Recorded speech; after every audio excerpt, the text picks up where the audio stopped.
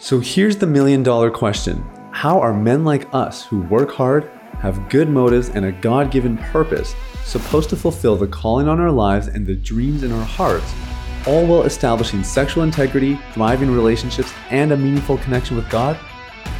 That is the question, and this podcast will give you the answers. My name is Sathya Sam. Welcome to Unleash the Man Within.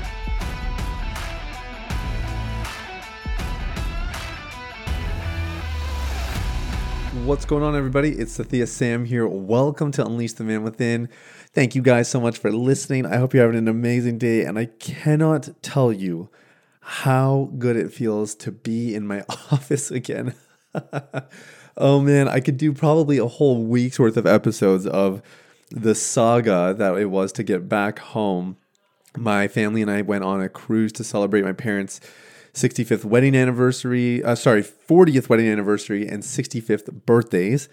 And man, definitely don't want to get those numbers backwards. My parents would throw a fit.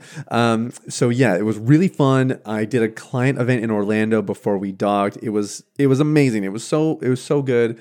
And everything was smooth sailing until we tried to get home. And then we just ran into flight cancellations. We wound up being grounded in Orlando for another 2 days. And then when we got home, the people at the park and fly couldn't find our car. And my wife had like a minor medical emergency on the plane. And there was all this extra EMT attention. And anyway, she's totally fine.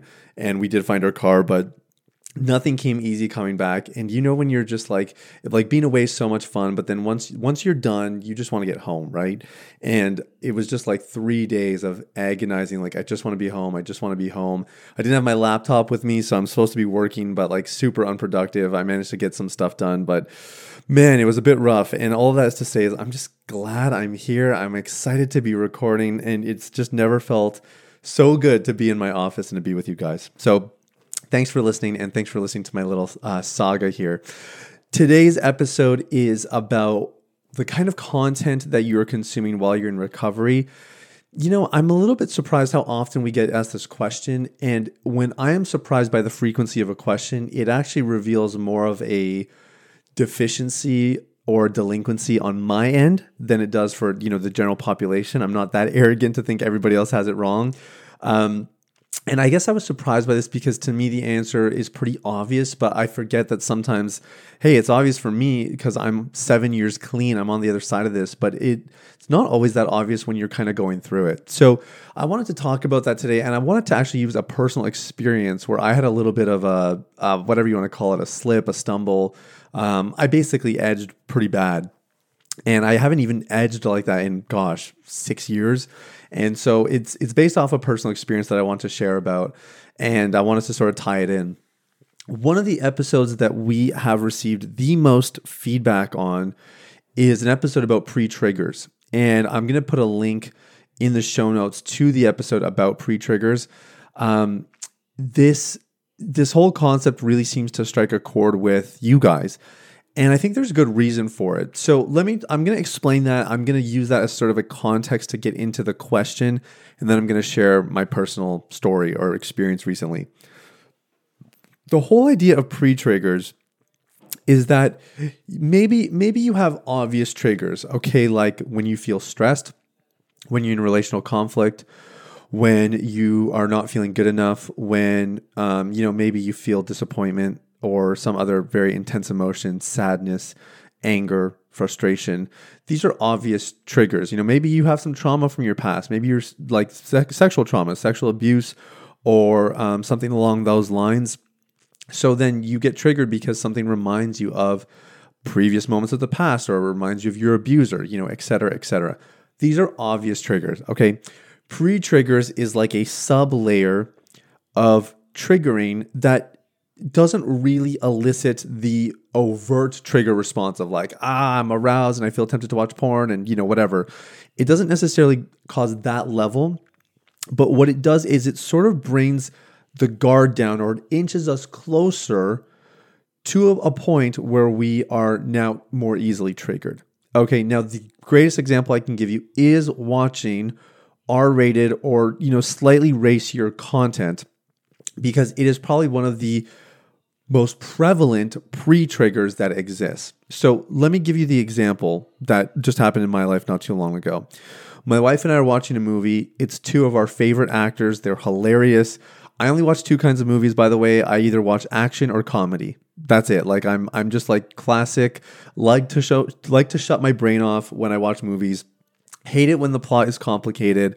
Just give me the action, give me the goods, keep it simple, and everybody wins. That's kind of my philosophy with movies. So we're watching a movie. I'm not going to name the movie because number one, it has just way too much pornography in it, and number two, I like these actors. I don't want to badmouth them too much, but I was disappointed. I'll just put it that way.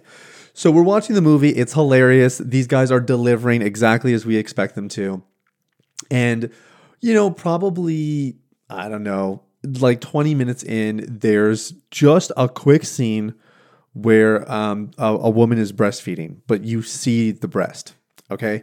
So totally unexpected, right? And given the orientation of the scene where it's like a mom nursing, like they just normally don't show anything for that. So it was just weird. It wasn't like, oh, we should have known that was coming. It caught us off guard.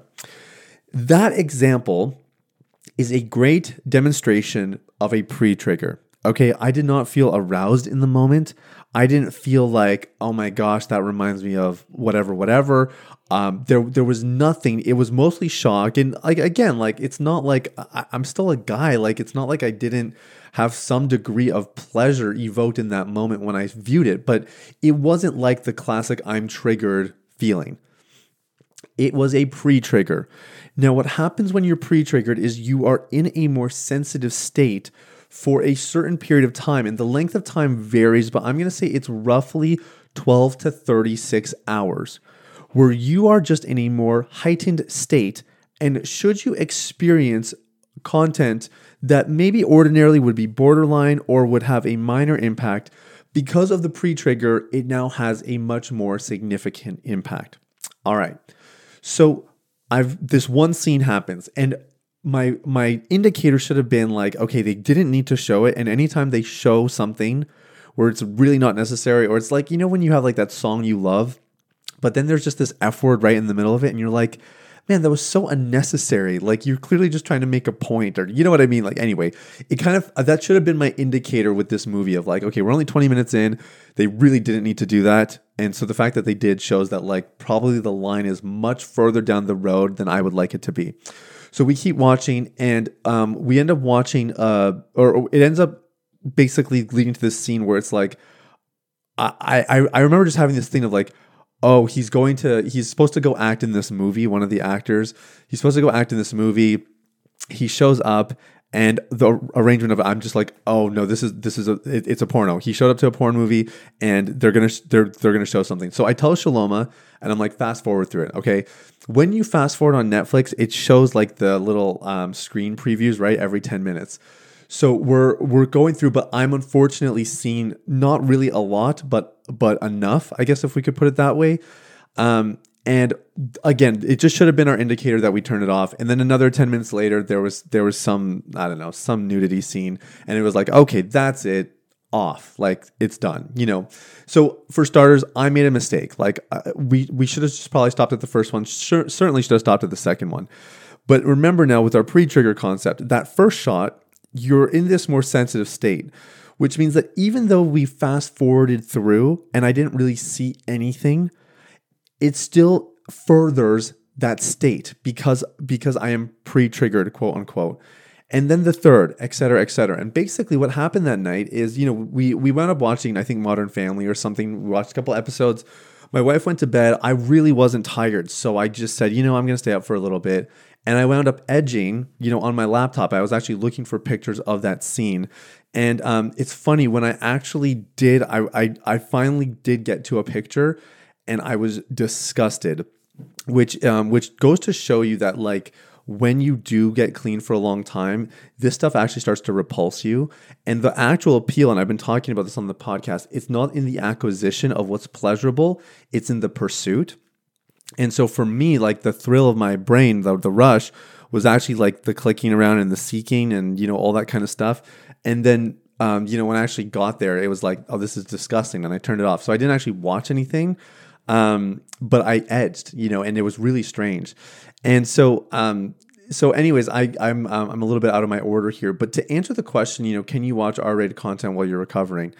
You have to think about how it impacts you, not just in the moment, but post moment. Like, what happens when you see something that's sort of a little bit provocative? How does it impact you for the next day or two versus if you were to go, let's say you had gone 6 months straight, no porn, no masturbating, you haven't watched anything like even remotely, no edging or very minor amounts of edging. Like if that was your track record, right? Then you encountering like a little bit of R-rated content, well, it's gonna number one, it may not reverse the work you've done. It might leave you more vulnerable to making a mistake, right? But number two, if you are still like early on, I would say 6 months is early on. If you're still early on, the degradation happens more rapidly. Like your defenses are they're not as strong or as fortified as when you've been clean for 2, 3, 4, 5 years. Like, even for me, when I found myself in that moment, what it actually caused was a bunch of self-reflection on how did I get to that point? Because it's easy to isolate the moment, but I realized, man, I've been super stressed. I have not been relaxing well. I haven't been taking as many breaks as I should be. Like I was just trying to connect the dots and piece them all together. It's like, man, I did this to myself. And I made a lot of really poor small decisions that could have led to much worse major decisions. And by God's grace, they haven't. And it hasn't been a downward spiral. I've been here before. It was a long time ago, but I know how to recover pretty well or respond pretty well. But all is to say, guys, is you have to just really protect the progress you make. And you are much more vulnerable than you think you are. And so a lot of guys, they want to push down the bumpers. If you've ever gone bowling, like the bumpers that basically guarantee you never get a gutter ball.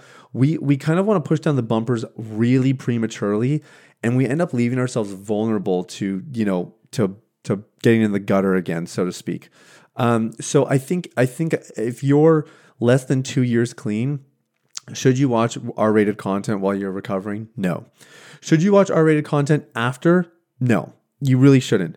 But what I would say is you need to be vigilant in those first 2 years where you're really pursuing it. Now, after you hit, a couple years, I'm not saying that you necessarily lower the bumpers because the reality is you don't need to be watching that stuff.